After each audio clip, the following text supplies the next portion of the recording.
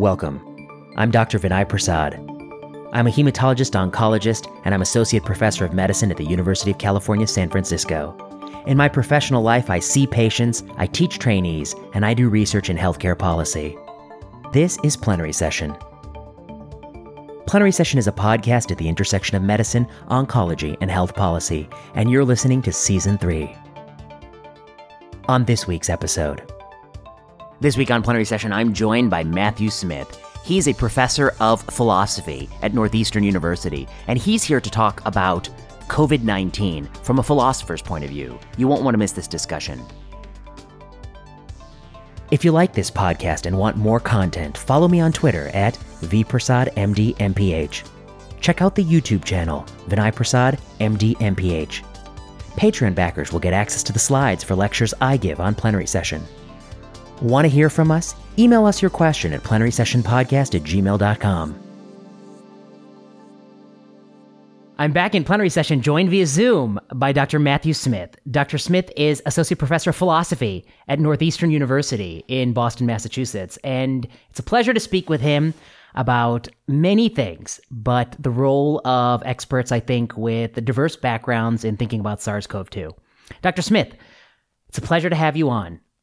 Thank you for having me on. You're one of the few philosophers who have graced our stage on Plenary Session. I follow you with interest on Twitter, and I think you have had a number of interesting thoughts on a variety of issues. I wonder where we shall start. I think one of the things that I think you've pushed on a little bit is the importance of having people with diverse backgrounds, including philosophy, participate in the dialogue on SARS-CoV-2. What can a philosopher add? Shouldn't you be thinking about the nature of knowledge and things like that? What can you add for SARS-CoV-2? I think that's a great question. Let me start what I cannot add. I've never done a plaque assay. I don't know how to, do a PCR analysis. I don't know how to intubate. I wouldn't have the slightest idea what the appropriate response should be to someone who was hypoxic. So I certainly can't offer any kind of advice on that. On the other hand, what I spend my life doing is thinking about political authority, thinking about the role of the state, thinking about inequality, and in particular thinking about what human beings can do, about the nature of human agency. And one of the nice things about philosophy is that it's the kind of discipline that invites people to push beyond the obvious, to push us to ask questions, to try to, in some ways, be a little bit perverse in our thinking, but in a rigorous kind of way. And that's all well and good when we're talking with one another and people say, "Oh, gee, all you're doing is just, anything that I have to say is only useful for what another philosopher might have to say." But I actually think that in moments when the entire world has turned in some ways upside down and we're all struggling to try to make sense of really complicated things, and we've kind of like lost our grip and we're the slipstream of just, chaos and to a certain degree terror, there's a moment when the philosophical practice of fighting against distraction and thinking creatively and across a variety of different kinds of disciplines is actually quite rewarding and can actually allow us to see what things that others might have to grope or struggle to see. For us, it's sort of like, oh, sure, yeah, we've thought that through quite a bit. So I'll give you an example. This is not what I have to offer, but I will give you an example that I think other philosophers have to answer, which is sort of directly in response to your question, which is the nature of expertise itself. Yeah. Which I think is a really interesting question, and I think that it's a really difficult question. I think that, and I'm going to go at this from two different ways. Yeah. One way is might be a sort of near and dear to your heart a little bit from what I've seen, what you've written. But I'm going to start with the one that's less near and dear, which would be the role of experts in having the connection between having expertise and the moral status to tell people how to lead their lives. Yes. And I think that one of the habits that we fell into when things went mad earlier this year, is all of a sudden people with certain kinds of credentials claimed a certain kind of expert status, and in virtue of that, claimed a certain kind of practical authority. Yes. Said, look, do what I do, what I tell you to do. Do what I tell you to do. Yeah. You don't listen to me. You're an idiot. Yeah. Worse, you're a bad person, and I blame you because I'm the one who knows, and therefore you should follow me. Yeah. So a lot of philosophers have thought a lot about that kind of, view of the world. And this isn't a show to talk about the relationship between political authority and epistemic status, but still, I think that's a really interesting set of questions that, we have a lot to say about that. There's hundreds of years of work written on that, and there was a flowering of interest in that in philosophy over the past 20 years. I see. And the people who do that, I mean, would it be fair to say that in the pandemic, throughout the pandemic, it's been, I would say, mostly college-educated, doctorate-level people who mostly live in houses with backyards, who mostly work on Zoom, so their employment has been rock solid, who mostly eat through Uber Eats, who mostly, they really, and they're able to do it. I mean, I don't have a yard, I have nowhere to go other than the street. But you get my point. I mean, I'm much better off than, unfortunately, a lot of people, because I have had stable employment, thank God. But I mean, it's a certain point of privilege to tell other people. You're nodding. What are your thoughts? Yeah. No, I just think you're so right. I mean, exactly what you're saying. I mean, the thing is that I think that there's a philosophical practice in asking ourselves whether or not we are exercising a certain amount of our own privilege in claiming epistemic authority. Does that make sense? Yes. And then the other thing related to that, maybe the other coin is how much volition do people really have? I think it's easy to believe that the interventions we've done and the interventions we haven't done are responsible for all of the variation in outcomes we've seen, all of the case differences, all of the death differences, hospitalization. And there's a narrative that all of that is due to what you did. Your leader was a moron, that's why it's bad, or you didn't stay home, or you went out. I think we will learn over the next 20 years that a lot of this variation has nothing to do with what we did or didn't do. That there may be some innate immunity in certain Asian countries that has protected them from SARS-CoV-2, prior SARS infections, potentially other coronavirus strains. There may be something else that we don't see that's beyond the actions of mankind and humankind. I don't know that will be the case or won't be the case. I just say that, I have some humility to say that I don't know. And if that is the case, if it is the case, though, however, that more of the variation is explained by these kinds of biological factors that we just don't fully appreciate right now, it will make us look, I think, morally, I would say, problematic that it is this human tendency to blame people. To some degree, the recent rise in cases, there's not really been clear studies to show where that's happening. It's easy to blame dinner parties, it's easy to blame playgrounds, easy to blame whatever you want, but I've not actually seen any proof where. No one has really traced that, which is a huge failure of science. You're nodding, yeah. How do you think about that? Yeah. I think you're right. And actually, I was going to say that that's the second. So there were two. Yeah. There were two branches, and I think that the second one is actually very squarely in what you're talking about, which is that I think a lot of philosophers, epistemologists. I'm not an epistemologist. But I work with some.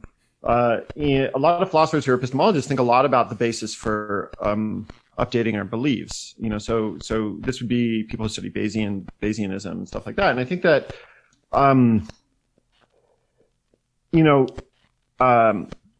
There's almost we should counsel a certain amount of epistemic humility under these conditions because this is so new and so different, and it's so difficult for us to make. Look, I don't have the position. I'm not an epidemiologist, I'm not an immunologist, I'm not a doctor of any sort, of that kind of sort. So I certainly don't feel confident in making any, drawing any conclusions on the limited access to the data that I have. But I feel like epistemologists are going to remind us over and over and over again that, for example, we need to think really carefully about the construction of the studies that people are drawing conclusions on the basis of which people are drawing conclusions. I wonder about this question. Just to ask you, does anyone really have expertise? That's the question that I always come back to.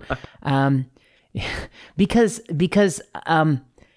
yes, we have expertise on respiratory viruses. We have, at least we thought we did, and we're learning a lot more about, potential, the particle size of water vapor on which the virus can hang. So aerosol versus droplets, and you can debate that forever. We're learning some things. We already knew a lot of stuff. We know, at least we're more advanced than the people in the Middle Ages. We know what the infectious agent is. It is a virus, and you can detect it, and we have tests for that, and we can, we know how it spreads.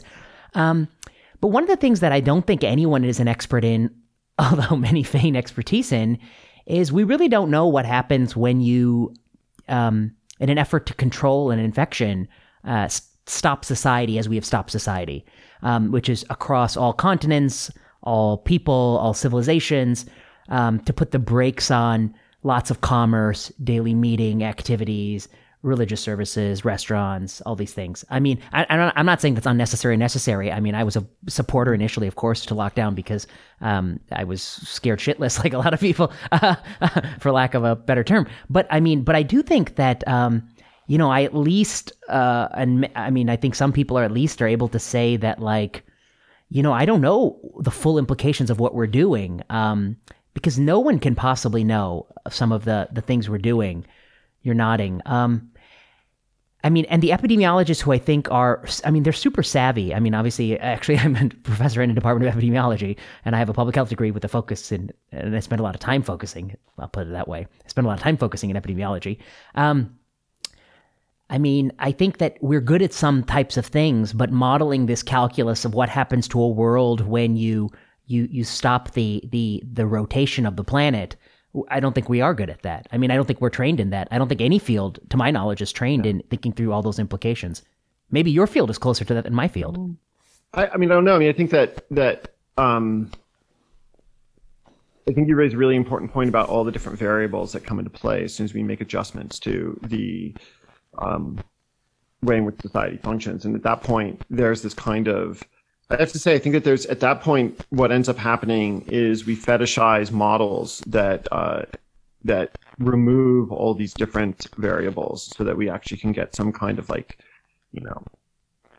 some kind of determinate answer. But the thing is, I'm not sure what that's an answer to, right? I'm not sure if it's an answer to a question that is relevant to, or how the question that it gives us an answer to is related to the actual conditions that we're operating under.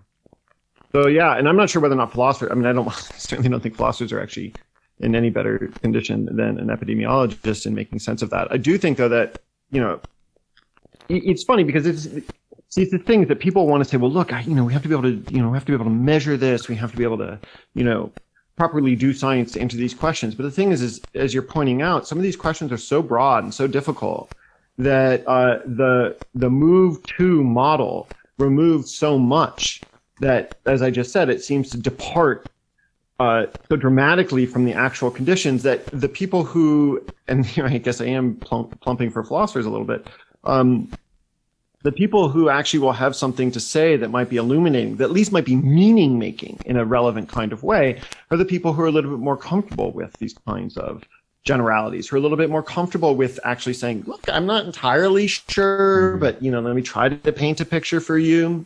And it turns out actually that these kinds of stories that help us understand the world aren't inert, right? They don't do nothing. Yes. And I'm not sure they're measurable either, right? If you tell me that a narrative that structures people's understanding about their place in the world and their relationship with one another is not subject to scientific study, that's not evidence to me that narrative isn't important, and that picture of society as driven by a certain narrative isn't important. It tells me that science hasn't caught up to the real world yet. And I'm not trying to diss science. I just think that we should recognize our limits. Yes. I want to read something that you said that struck a chord with me. This is not that long ago. When did pandemic control and medical care for COVID become entangled in a way that made physicians' voices so prominent on public health questions? You go on. And when it comes to controlling SARS-CoV-2, since almost all infections and probably around 80% of illnesses occur outside the hospital, I'm not sure what your average ER doc has to offer trumps what a smart urban planner has to offer. And I guess I find that really a powerful statement, because when you turn on the evening news, it's physician. There's also within the physician class. There's a caste system of who has more authority, and I think people would put somebody who's an infectious disease doctor who works in the ICU, they're at number 1. Maybe ICU doctor and ER doctor, 2 and 3. Primary care physician manages outpatient COVID, maybe jockeying in at 4. I'm an oncologist who's had patients, some of whom have suffered severely. I don't want to get into details, but of SARS-CoV-2. So where am I? I'm lower, of course, because I'm not an infectious disease specialist. So there's this pecking order. And I think one of the things that I think concerns me is, of course, the ICU doctor and the ER doctor may be able to tell us about the hospitalization of a patient with this virus at a level of depth that we do not fully appreciate, the full range of illness. I'm sure they're able to better articulate that. But when it comes to whether or not we should close parks and playgrounds, the media that's a very different question. That goes to the heart of your thing. What would an urban planner say? I think we do ourselves a disservice when we think about when we put the voices of those experts ahead of others. We focus on the numerator, not the denominator. We focus on certain types of downstream events, death from COVID, but not other types of downstream events, which is, what happens to a society where you take people, make them unemployed, make them live at home with their children with no employment and no money, and many of which have no yard, no space to go, and then you take away the playground.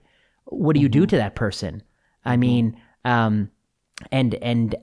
much has been written about whether or not suicides are going up or not, and I think there's some open question there. But it doesn't have to be, just if they're not killing themselves, okay, then it's okay. No, there's anguish that can happen to a human being.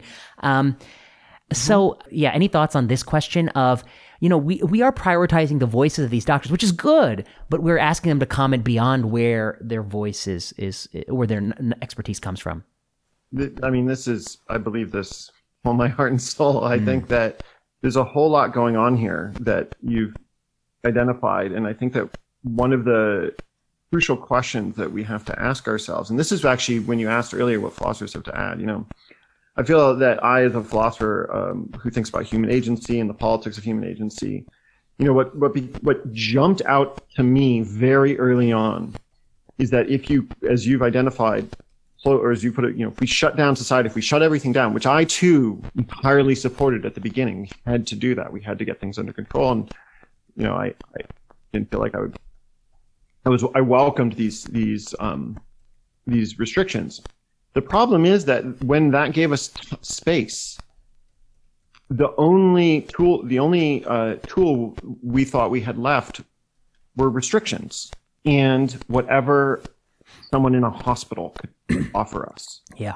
But there's a massive space between what a doctor in an ICU can do and what the state can do by restricting our lives. There's a huge space. Yes, that's and a good point. In that space falls building infrastructure, building human capacity so that collectively we can take some control over addressing the threat that the pandemic poses to us. So this manifests itself in at least two ways. There's more, but at least two. The first is that I think that, when you're a doctor in a hospital, and I think, you're confronted by illness, and doctors were confronted by COVID day in and day out. And so the reality of it, the material reality, the suffering. It's omnipresent. It's omnipresent. Right there. Mm-hmm. But for the rest of us, it's not right there, right? We hear about it on the news. We read about it. And for some of us, we got sick. Some of us lost loved ones. Yeah. But even so, the sort of the distributed, massive nature of the pandemic wasn't right before our eyes. So what ends up happening is that I think that it becomes very difficult for people to see this as this massive distributed crisis that it is.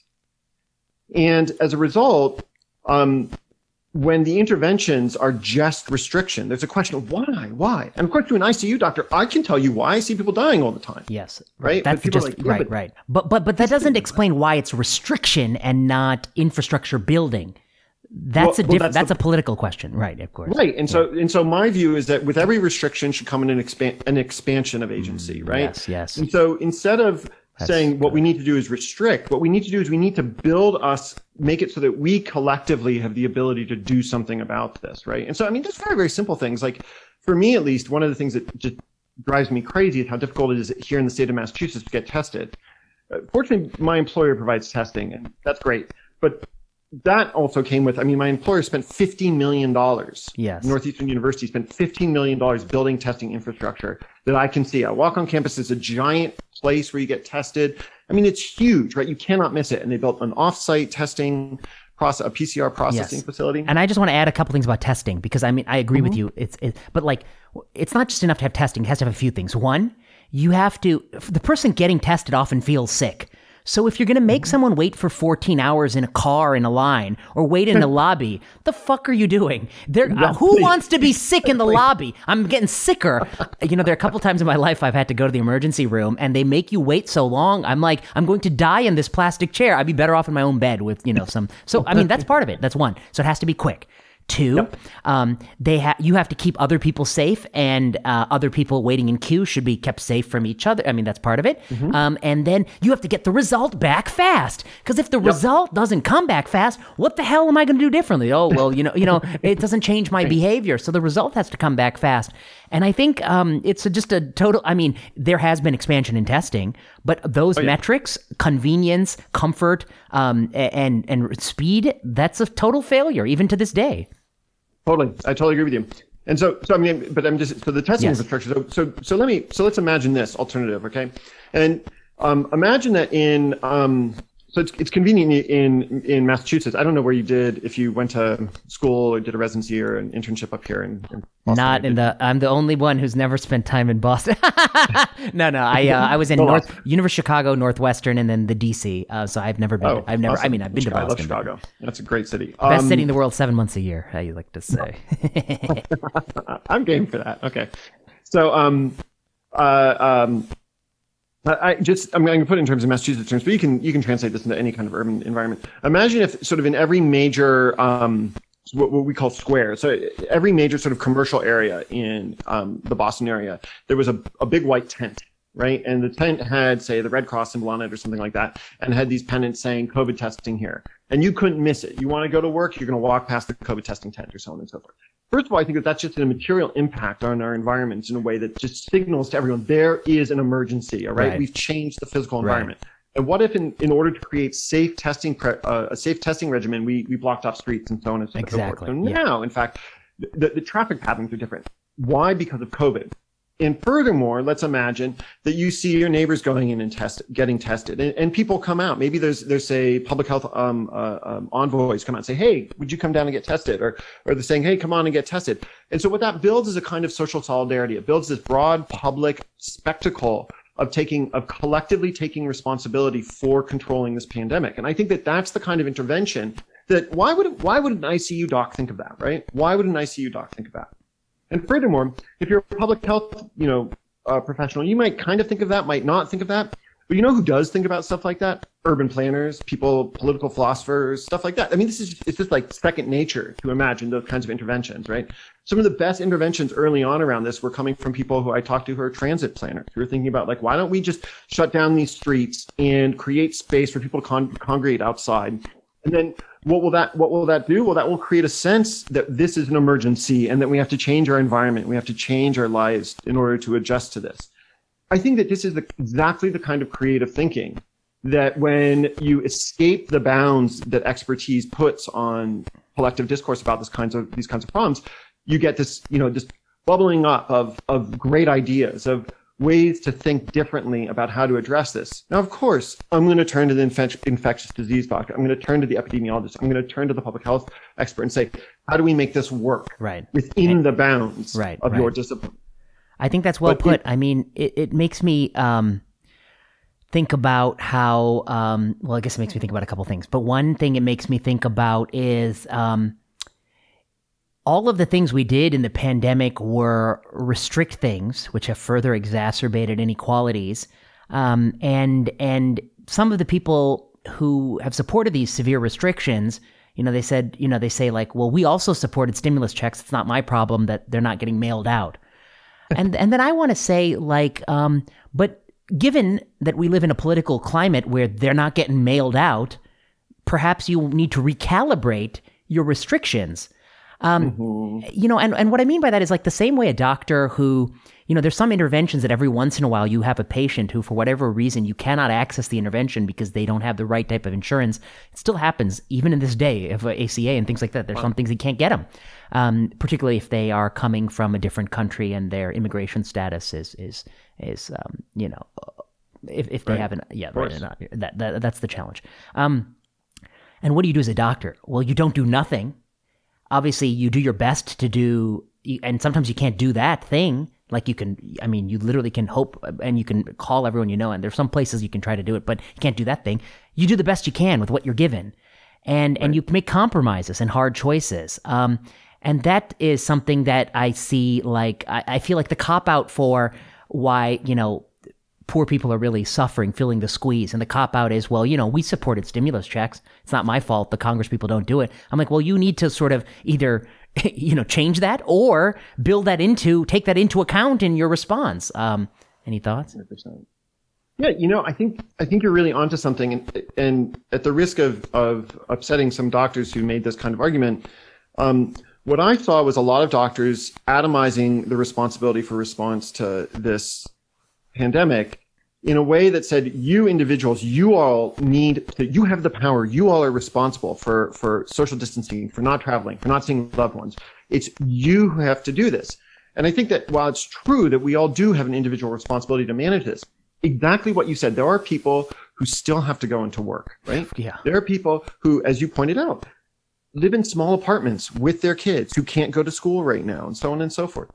And so when you atomize responsibility like that, and when you make that the primary message, to me, what that says, there's a kind of heartlessness to it. Yes, it's heartless. Right? I mean, there's people going to food banks right now, and you're saying don't mix with others. Like, I got to stand in line to get food. Thank you very much. The food lines right in this neighborhood that I'm in right now, they stretch for block after block after block. And multiple sites, and just all wrapping around buildings with carts. Food lines, people going hungry, and. There's selfishness and there's self-centeredness where you view the world only through your own experience. And there's so much self-centeredness here. It sickens me. One thing I wanted to say, and then I'll go back. I'm sorry, I'm interrupting you. No, it's great. No, I guess I was thinking about, I'm very interested in what you were saying about how the saliency of what you see leads you to calibrate your emotional, your thermostat. So the ED doctor seeing COVID cases pile up, their thermostat is set at full-blown, shut the shit down. We got a fucking disaster here. The person out in the community, maybe somebody has many people have had, obviously 300,000 dead Americans. Many people have a loved one die. Many people have a couple loved ones. Some people have had one loved one sick or a secondary loved one. But some people have had less. And so it's a range. And so people have different thermostats that are set.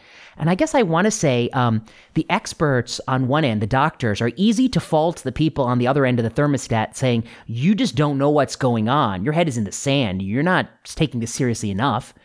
But the similar error, they occur in both errors. There are two types of errors that can be made. Sometimes you can see so much of it, you forget the denominator.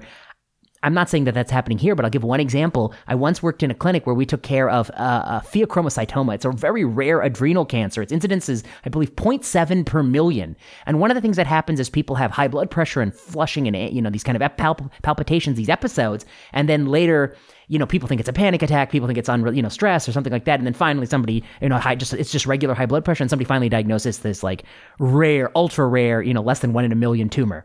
And in this clinic, somebody was like, oh, every time we had a referral, they were like, oh, look at this stupid primary care doctor. They never thought to work this up, did they? And I was like, to be fair, you're in a pheo clinic. The only thing you see here is the pheo. So it's easy to think, why didn't they think about pheo? But they're out there in the real world, and the incidence of this is 0.7 per million. So why should they have thought about it? What are you talking about? So like maybe your thermometer is a little bit off. And so I guess I want to say, I think that both things can happen. And I think to some degree, when the cases started rising just a few weeks ago, people wondered why. And I would say, like, it's not that complicated. Why? I believe it's that, people were very scared, and they did a lot of things to keep the virus at bay from March, April, May, June, particularly in these states like South Dakota and Kansas and these states, while it was hitting New York City, and they looked on the news and said, God, I'm glad I'm not in New York City.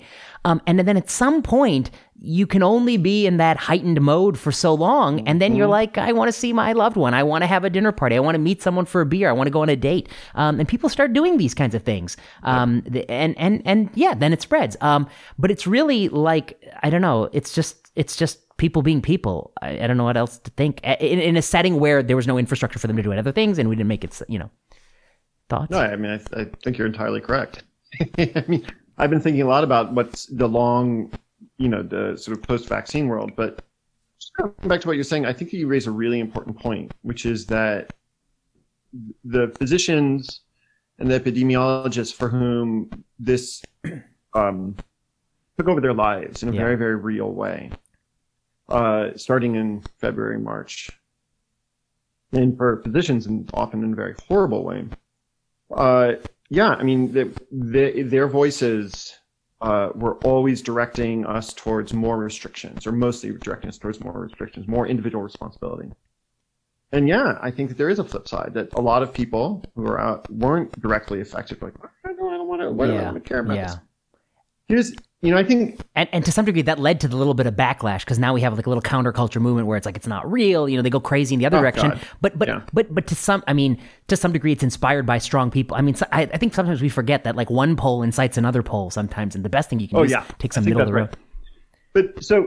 But part of my response to this is I think that there needs to be also an appreciation for power differential. Yes. When you have a big shot ER doctor or a big shot other kind of infectious disease doctor, something like that, who's on the news all the time, right? Who people are like, this person is fabulous, this person's amazing, they've devoted their life to medicine, so on and so forth. And basically they can do no wrong. Those people, they have huge platforms, right? And I think that one of the things that frustrates me is that they don't recognize their own position of power. Now, I'm not saying they have a ton of power. I'm not saying they're like king of the world, nor am I saying that they are, the chief. They're not Fauci or something. They're not like Fauci. That. But they do have a lot of online clout. Yeah, and in the media, like they're on CNN or whatever. They're on Maddow.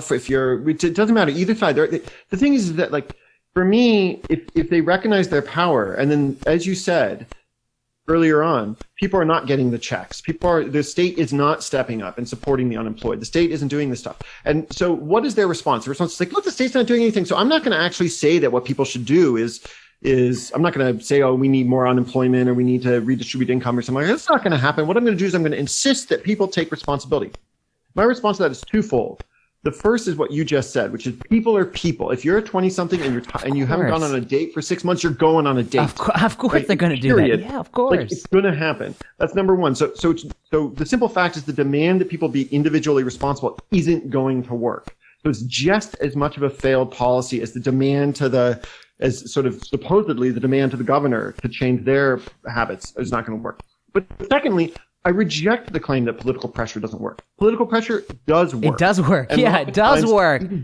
Right, and it's often the most responsible thing to do given the position of power that someone has. Go on. I mean, I think there have been a couple instances where this has been pointed out on this podcast before. The same person who'll go on national TV and say, "Look at Sweden, they are fucking up by doing this." They won't say we're fucking up schools. They won't say we're fucking up the students. They don't want to be. I don't want to be I'm not political. I'm not political. You have to say it if you're going to say it about another foreign government. Yeah. I feel this very, very strongly here in Massachusetts, where the governor, Charlie Baker, who's a Republican, and everyone thinks he's this brilliant technocrat Republican, almost never comes in for public criticism from big shot doctors. And believe me, there are a lot of big shot doctors who are connected to Harvard University and Harvard Medical School and Brigham, et cetera. And so what you have is these people who actually have these, pretty nice sinecures. And I don't care. Look, if someone isn't a professor there, isn't a tenured professor there, if you're a fellow and you're at Harvard Medical School, you're probably going to be fine, especially if you have a large, if you have an impressive, publication position, blah, blah, blah. And it's still a position of power. Yeah, of course. And it's still a position of power. And especially if you have a voice. Yes. So in that case, I don't know why those people are going out and saying what you need to do, 20-something who's got a precarious job, so on and so forth. You must go to work, but not have fun. You think that's going to work? No, what that person needs to do, the fancy Harvard person needs to do is to say, Charlie Baker, you're failing our state. all of you legislators, you're failing our state. And that's got to be the constant message. There's got to be this roar of dissatisfaction being led by the same people that everyone admires, namely the doctors and so on and so forth, who have these platforms, this roar of dissatisfaction about the state response to the pandemic, in which case, hopefully what would happen is that we would then say, and this is coming back to your question of expertise and what philosophers have to answer, and I really do feel like this is a package. It's not like a hermetically sealed, perfectly worked out package. I don't think I've all worked out or anything like that. But I think that this is a package deal. These same people need to go out and say something to the effect of, government, you're failing us. I agree with you. Yeah. And I've talked to these economists and these political economists and these urban planners, and they've come up with an idea, for example, for corona bonds. And the state has the authority. I don't know about this, but I have the microphone. So I'm going to tell you, they told me the state has the authority to float these bonds. And these people told me that we have the capacity to build these spaces here, et cetera, et cetera, et cetera, et cetera. Well, I think it makes me think about two things, because I agree with you so much. When I was a medical student many years ago, as students, every once in a while, there would be something that crossed our plate that was problematic. And I was a medical student back before I think young people were so activated. And back then, like for most of us, you just swallowed and went on with your day when you saw something stupid. And a couple of times I would, I would voice my discontent, which means that somebody is getting irritated by that me saying something. But I remember one student who was a colleague of mine who is, this person pointed out to me that you got to keep your head down. And I say, what do you mean? It's like, well, never ruffle any feathers until someday you're at the top in a position of power when you can make real change. And I thought my response to that was, when I observe people who have that view in life, that they don't want to say what they think until they get to the position of power, by the time they get to the position of power, they are no longer themselves. They have nothing they believe in. They've lost it all. Yeah. When you talk about the doctors on the media, I feel like I honestly think we would have been better off if Twitter had been deleted in this pandemic. By that I mean, there is this sort of cyclical thing where a number of people saw that it was the greatest opportunity to build followers and clout and that sort of stuff. Okay. They started talking more and more about these topics, and your followers counts just explode when you start, especially when you start taking one stance or the other. Not a middle of the road, but like more of a hard line stance. You gain a lot of people, and then the news people are on Twitter and they see those people commenting, and they call them up and get the comment, and then that goes in the news story that this person then tweets, so the news story gets more clicks. And it's this vicious feedback loop where they're all patting each other on the back. And the only things I see in terms of longevity of a cable news 5-minute segment career is, one, you have to read all the CNN, Atlantic, and MSNBC stories from the day before, so you know where the conversation left off. You have to steer the ship very, very subtly. You can never take any sort of strong position. And you have to kind of toe this sort of just general party line, which is a lot of the things that you're talking about, like telling people what they should be doing. And I guess to me, I find it really troubling. And I actually don't understand the end game for a lot of people. I'm like, why do you want to have 300,000 followers for being like the SARS-CoV expert? Someday it will be in the rearview mirror. Why the hell? What are you going to do with your 300,000 followers? And how does it help you? And I don't even know what your game is, especially if you're just somebody who's been reading the news clippings and regurgitating it.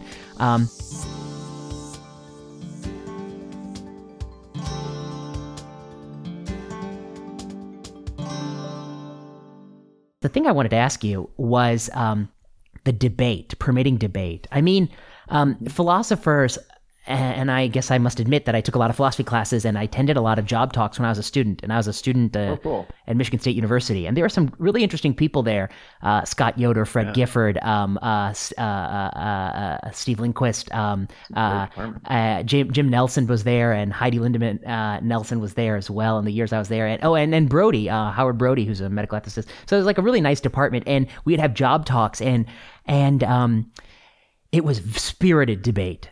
People were, it was different than what I see now. It wasn't personal. People weren't, it wasn't about whether or not somebody's smart or dumb or, a good person or a bad person. There was never a moral component to it, but it was really pushing on, things that they thought were true or not. And it was, lively. People were, they gave colorful little short quips and talks, and it was a nice performance. And I really was engaged. But I think that something has happened. I don't know what. But the ability for somebody in the SARS-CoV-2 space to listen to, consider, reply, disagree with is very, very narrow. And even though the things we're doing have the widest uncertainty of anything we've ever done in healthcare, our ability to hear another point of view is the most narrow it's ever been in healthcare. I think there's more tolerance for different chemotherapy regimens, which, are like this, like almost the same. I really think there's something, I've never experienced anything like it. I wonder if you have any thoughts on this. Yeah.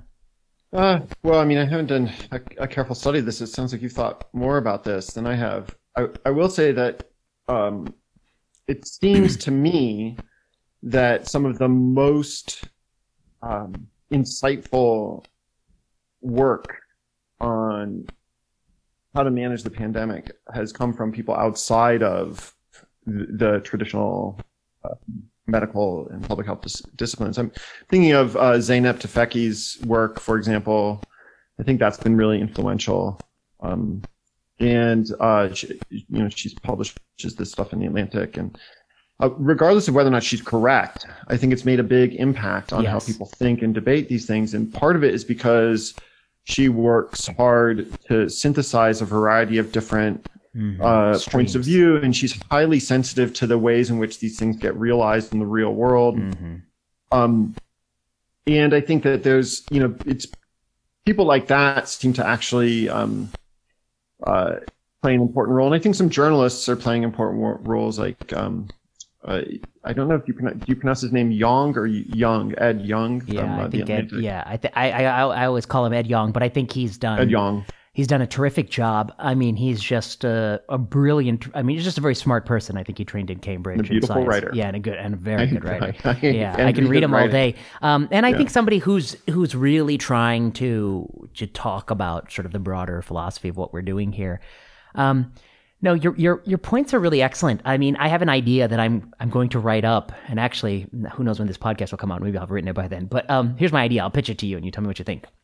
I got myself in a bit of trouble. I say that a lot. I always that's like half my articles start with recently I got myself in a bit of trouble. And this goes, and by articles I mean blog posts for a website, so nothing special. But so this one was I talked about Thanksgiving and how it was like the messaging I saw on Twitter was like abstinence only, and I was like, oh my god, and I was just like, it's just not going to be helpful because like there was some poll and I think it said like 38% of Americans say they're going to meet with 10 or more family members on Thanksgiving Day. And then these doctors, of course, I almost think that the headline was tweeted just to bait doctors to click on it because it was so like inflammatory to doctor. And they said, absolutely you should not do this. If you want to do this, you're going to have a funeral on Christmas, horrible, blah, blah, blah. Yeah. But I feel like it was missing what people were really saying, which is like, is there really a person who doesn't know about SARS-CoV-2? I mean, we've heard nothing but SARS-CoV-2 for 10 months, and people are telling you, they're saying in a poll where they're probably, hiding their true feelings, that 40% of people are still going to do it anyway, which is really kind of, it's a cry from the human soul, like that people are suffering, and I'm going to come back, that was the last thing. People are suffering so bad, they're telling you, like, I don't care, that there's a risk of dying, I agree, like, it's all we hear, but we just need to do this. I mean, that's how it comes across to me when I see a poll like that, so I was kind of really deeply saddened. And so my point was that we shouldn't have the abstinence-only messaging, we should have messaging on how to, like, diminish the risk. And and I gave a few ideas, but it was never sufficient enough for some critics. So my new thing is I'm going to write like my proposal for Christmas because it's coming. And my proposal is it's going to be called a Christmas tailgate. And, because I went to a Big Ten university, Michigan State University, and before our football games, every parking lot would be like a truck, and right outside, there'd be people standing around, like, I think people fried turkeys, people had Bart grills, and we had a tailgate outside, standing apart with masks, except the standing apart and masks are the two new things. But that's what we should be talking about, like, people want to meet on Thanksgiving. Get a propane stove out there on the street and stand around it. Totally. Like we need to give people the place to do it. And so that's what I'm going to try to write up, like a vision of like what it might look like.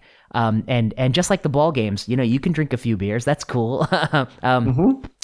No, this is it. But this is what I'm talking about. Every restriction should come with an expansion. Yeah. And I think that, if we're going to restrict, and I actually, for me, there's something that isn't getting enough attention. And it's exactly what you pointed out, which is that, and you used this word earlier, there's anguish. Yeah. I think people are, the pain that comes from the psychic pain, the trauma that comes from losing a year with one's elderly parents when their grandchildren, the elderly parents' grandchildren aren't knowing them, is real. I mean, the sense there's a sense of lost time, of like, there's a year of family, of love. There's a year of the thick fabric of what it means to be a human being, of why we want to live, that has been stripped away. And it's been stripped away, yes, 100% by the fact that there's a pandemic. Yes. Right? And I don't, I'm not saying you're not saying otherwise, away. right? But the thing is that when you don't begin with the acknowledgement that there's anguish and trauma there, I really do think people then are going to respond by saying something to the effect of, you don't care. Yeah. Like, what is this? This is just an exercise of your own. And this is when it comes back to epistemic authority. Your status as a doctor yelling at me to live my life a certain way. I mean, do you really hear me? Do you see me? And I think that there's something really important there that's lost.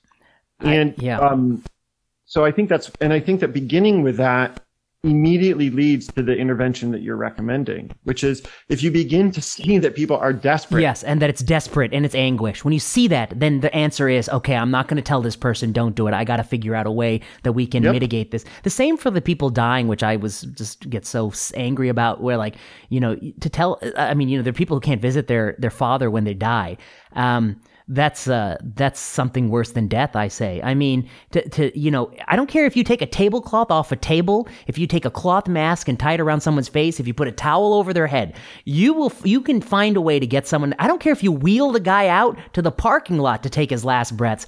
You got to find a way to let people be with their parents when they die. And if not, then, we can give up on this whole thing called, existence, because there are things worse than death. And people have long realized that throughout, all the great courageous acts in history were often people who recognize that there are things worse than death.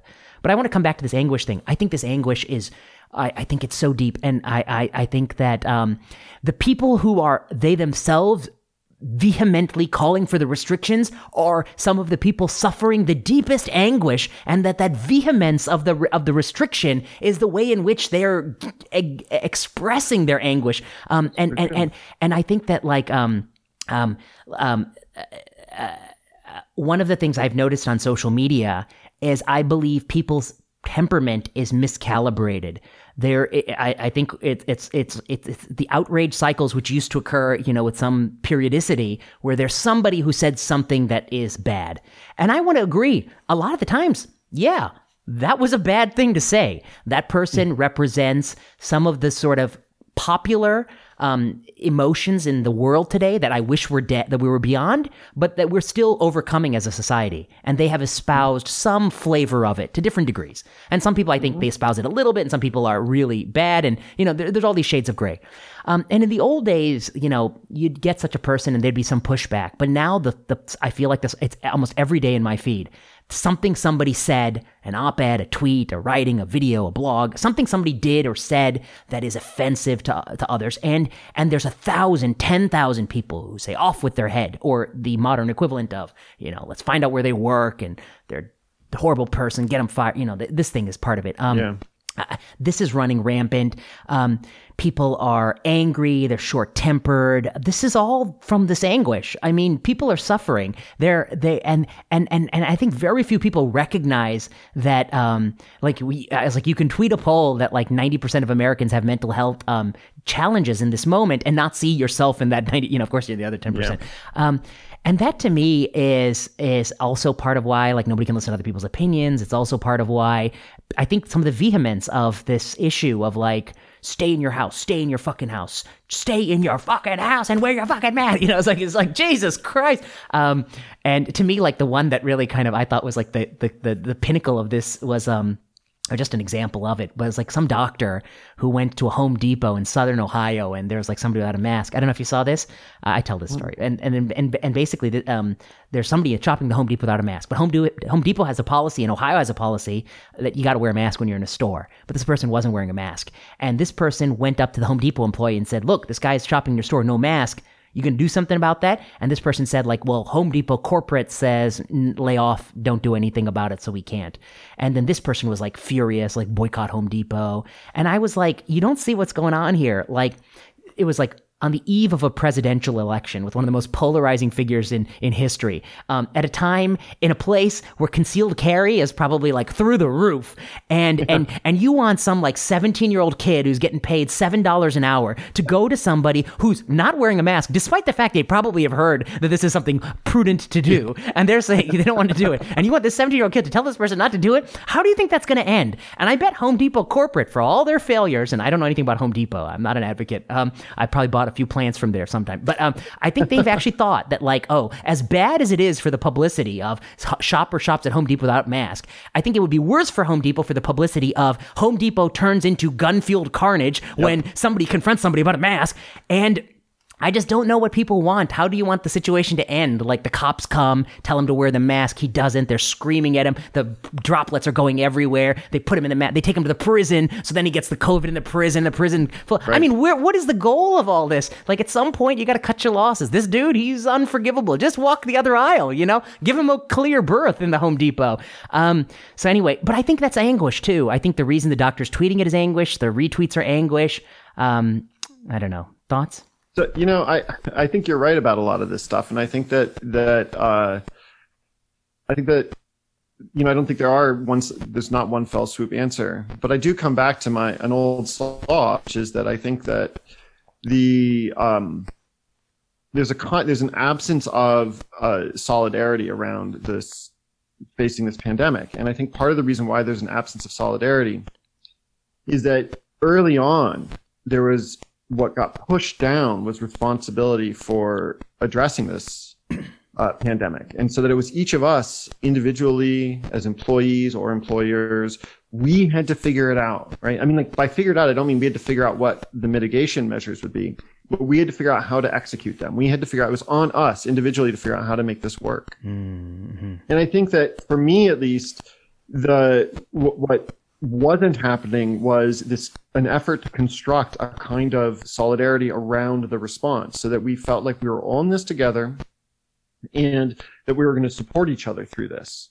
Which might mean, by the way, when I say we're going to support each other through this, it might mean that, well, we might have to break some rules in order to support each other grieving, for example. Yeah, exactly. And so, and this is actually, again, this is, you know, I like the theme of that you've been pushing, although it might get me in trouble. I think this again comes back to this kind of sanctification of the doctor as the warrior against COVID. No, if this is a mass distributed problem, then it requires a mass distributed solution. Yeah.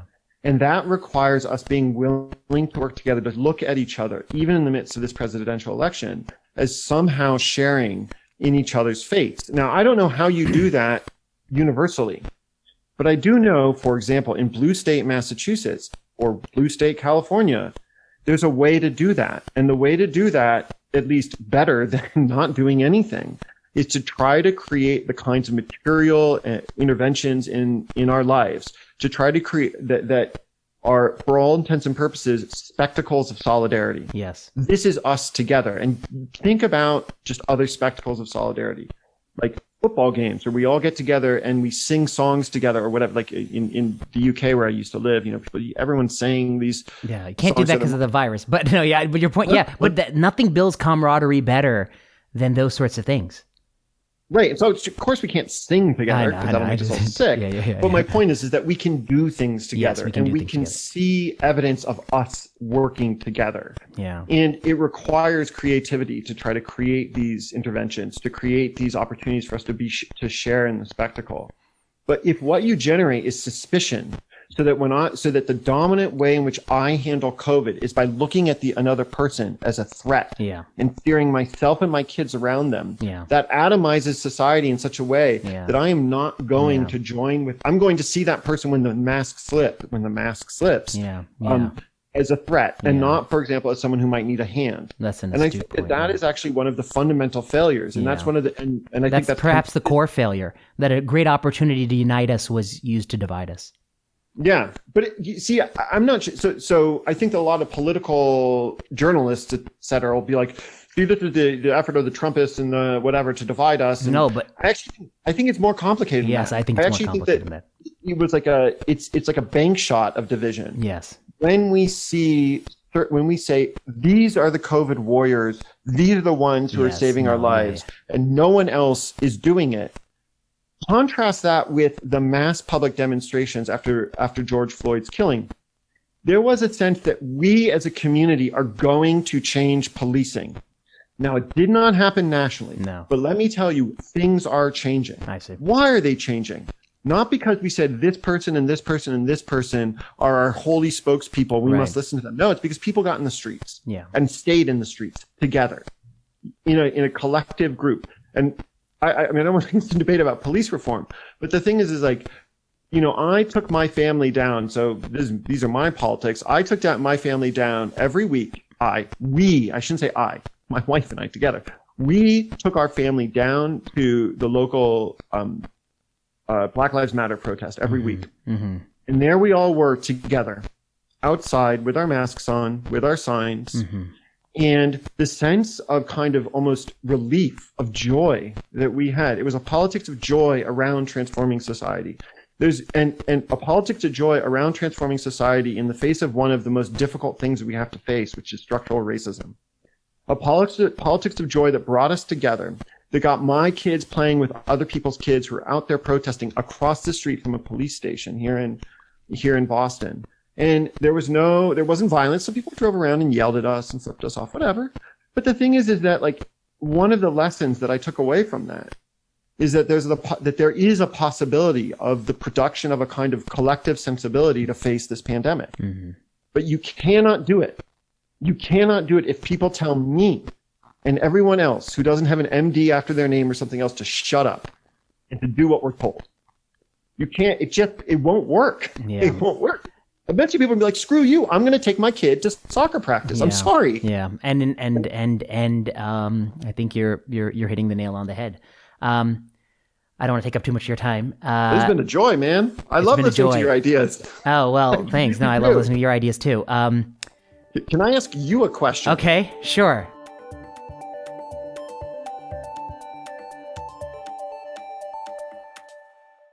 Because it's something that I thought of. I kept thinking of as you were talking, as you brought up anguish.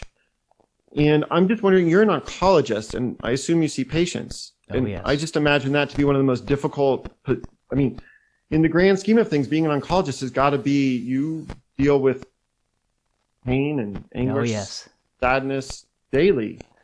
What? I don't want you to instrumentalize that, but that's got to bring a different perspective on what we're going through today, or is that wrong? No, I think it does. I mean, it's part of the reason why I think that there are things worse than death, because I am around a lot of death.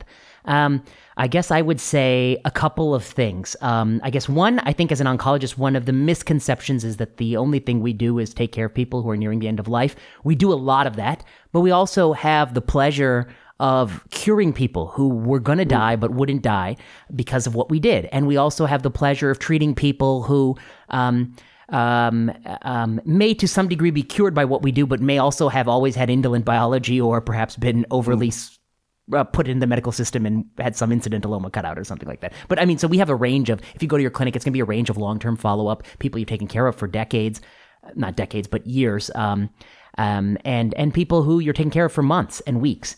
And I guess I don't know. I always thought when I started, I'm in my sixth year of practice by myself and my ninth year in the field of oncology. When I started, I always worried that it would rob you of your humanity and you would become inured and indifferent to the death and suffering of others. And then when I was a trainee, I once walked in on a professor of mine who was a very senior guy, probably taken care of 10, 20, 30,000 people in his career. I mean, a lot of people. And he was crying at his desk, weeping. And I said, "I'm so sorry, I'll be back in a few minutes. I didn't mean to interrupt anything." And he said, "No, just give me a minute." He said, "A patient I've been taking care of for the last 3 years just died. I just got the phone call." And he was crying. And I thought to myself, it's very powerful to see somebody who must have presided over lots of people who passed away, but it still hurts him like it would hurt any of us to lose a friend, a loved one, somebody who's in our lives. And so I guess, the answer to your question is, I guess the thing that always sustains me about oncology is not that I think anything about this situation. One thing, it is just a fact of life. We're all going to die. But that I view my role as, and I judge my own success as whether or not I was able to make someone's last period of time better than it otherwise would be. And that could be by extending their life, reducing their symptoms, or providing them spiritual comfort, existential comfort. I don't know. I think that is a great source of satisfaction. It's a privilege to be with somebody when they're nearing death. It's a privilege to have people tell you things that they would never tell, hardly a soul on earth, that they'll confide in you. And it's a privilege to have somebody, being a doctor is probably, I'm biased. I think it's a wonderful job because people look at you with a lot of admiration and trust. And so that's still, I think to me, what makes it important. And then I guess the other thing I think is, like, there are some fields in medicine that people advertise as places where that's a good field to go into. It's not that sad. It's only happy people. They say happy fields. To me, that wasn't what I was looking for, because I guess I'm not looking for comfort. My personal comfort is not my goal in life. And I think some of those fields miss out on the true, spectrum of human experience. And so anyway, I think it's because I'm an oncologist that I feel strongly that death is not the worst thing that can happen to somebody. The loss of humanity is. I feel strongly that sometimes the right thing for someone isn't just more chemotherapy, but helping them understand what they really want with what little life they have. I think uncertainty, that's the other thing about being an oncologist. Talk about uncertainty. I'm reminded of it every day that I don't know what's going to happen. Somebody who I thought would live for years is dead in their sleep. Somebody who I thought would die very quickly lives much longer than anyone anticipated. So I'm always wrong. And that's why I will never I don't tell people things like that. I give ranges, probabilistic thing. I never tell people, you're always going to be wrong. And then the other things, I study medical evidence, so I know how shitty it is. And yet I read some of these history, like I read like what expert said in 1960 about something that we know to be worthless. That's like part of my research interest. And I see how confident they were, and I see the same confidence in people today. And I think, like, at the end of the day, we're just the same creature we've always been, like incredibly self-assured that we alone know the right answer. We like to divide the world into good guys, bad guys, smart people, not smart people, experts, not experts. Yep. And when we are scared and uncertain, we like to puff up our chest the most, and not much has changed. And so I sometimes reflect that, like, we look back on the plagues in the Middle Ages, and we think of those people as like just so barbaric and prehistoric. And 1,000 years from now, they'll look back on this plague and see us as the same way, just prehistoric people who tore at each other, who didn't want to talk to each other, and who didn't invest in what they could have done, and probably didn't run enough randomized trials and things like that. So these are just my views. But yeah, thank you so much for this. Can I ask you one other question? Okay. Or do you have the time? No, for that? I got the time. I got the time. 10 minutes. Yeah. Because this is I study agency, and one of the things that I think is really fascinating by agency is the capacity to act, is the capacity to do things. And one of the things that I find to be interesting is the way in which medicine gets reduced sometimes. By medicine, I mean giving people care. Sometimes gets reduced to the point of the spear. Yes. The one physician or the one nurse or so on and so forth. And for me, that seems politically unfortunate and ethically unfortunate, because it seems like there's an entire community of people whose relationships are mediated by all these different social relations, but also by this material, by stuff, by rooms, by coats, by tools, by medicine, so on, by like actual drugs, and so on and so forth. But I don't feel in any position to make sense of that. And you've invited me on your podcast, which is super nice of you, but I'd love to hear your view about that. sort of very inchoate observation. Well, I think you're right that we often reduce in popular narratives like the treatment to the drug name and the doctor who gave it. But the reality is, like, having a diagnosis like of a terminal cancer is like brings you into a network of people where, you know, my nurse is like a super wonderful person who's like fluent in 3 languages, because we practice in a place where a lot of people speak different languages. The person who greets the patient when they come in, the person who makes the follow-up appointment, the person who actually connects their port every time and they have the same infusion nurse, the person who maybe just cleaning up the area, the custodial staff, the doctor. And then the other side of it is like the person, a lot of people, majority of people bring someone into this space, a daughter, a son, a husband. They bring them into the encounter, and I don't know, I think your job is, they're both your patients to some degree, whether you want to admit it or not. And you have to bring everyone on the same page, and people come along differently. But I think you're right that it is not, that it is more than just I gave X, Y, or Z. And I think the people who, I think when I read about doctoring these days, I read about just all burnout. They're all burned out. You look at how, you just read so many, there's it's like an epidemic of doctors feeling burnt out. And I think we feel burnt out because of that exact thing you're articulating, is that we view ourselves just as this unidimensional thing, that my job is to like prescribe chemotherapy, chemo, next chemo, next chemo, next chemo. And we forget, like, that's not your job. Your job is to like help out in this ecosystem in whatever way you can. And the more you see yourself as part of that, then, I think the less you feel burnt out and the more you have purpose, which is probably the real antidote. The more we who aren't doctors see that there's this ecosystem to support, that might change some of our relationship to public policy and stuff like that. Yeah. Well, you are a doctor. Everyone with a doctorate is a doctor. And if you say otherwise, you're going to get fucked up in this world. This is true. This is true. There's no sure path. No comment, man. No comment. Yes. Well, but I just wanted to end with a quote from Plato's Republic that I think is the importance of why it can't just be doctors and it can't just be scientists talking about. It's got to be people like you, and it's got to be everybody. And this was the Socrates' famous quote that we are discussing no small matter, but how we ought to live. And that is not just, there's no one person who has jurisdiction over that question. That's a question for all of us. So thank you so much, Dr. Smith. It's a pleasure. Thank you so much. This has been a great afternoon. I appreciate it. Be well. Bye. Bye. You've been listening to Season 3 of Plenary Session. Plenary Session is produced by Kiana Klossner. Music by Ian Straley and Audrey Tran. The views expressed on Plenary Session are those of whoever said it and no one else. Plenary Session is not medical advice. Follow us on Twitter at plenary_session. Until next time.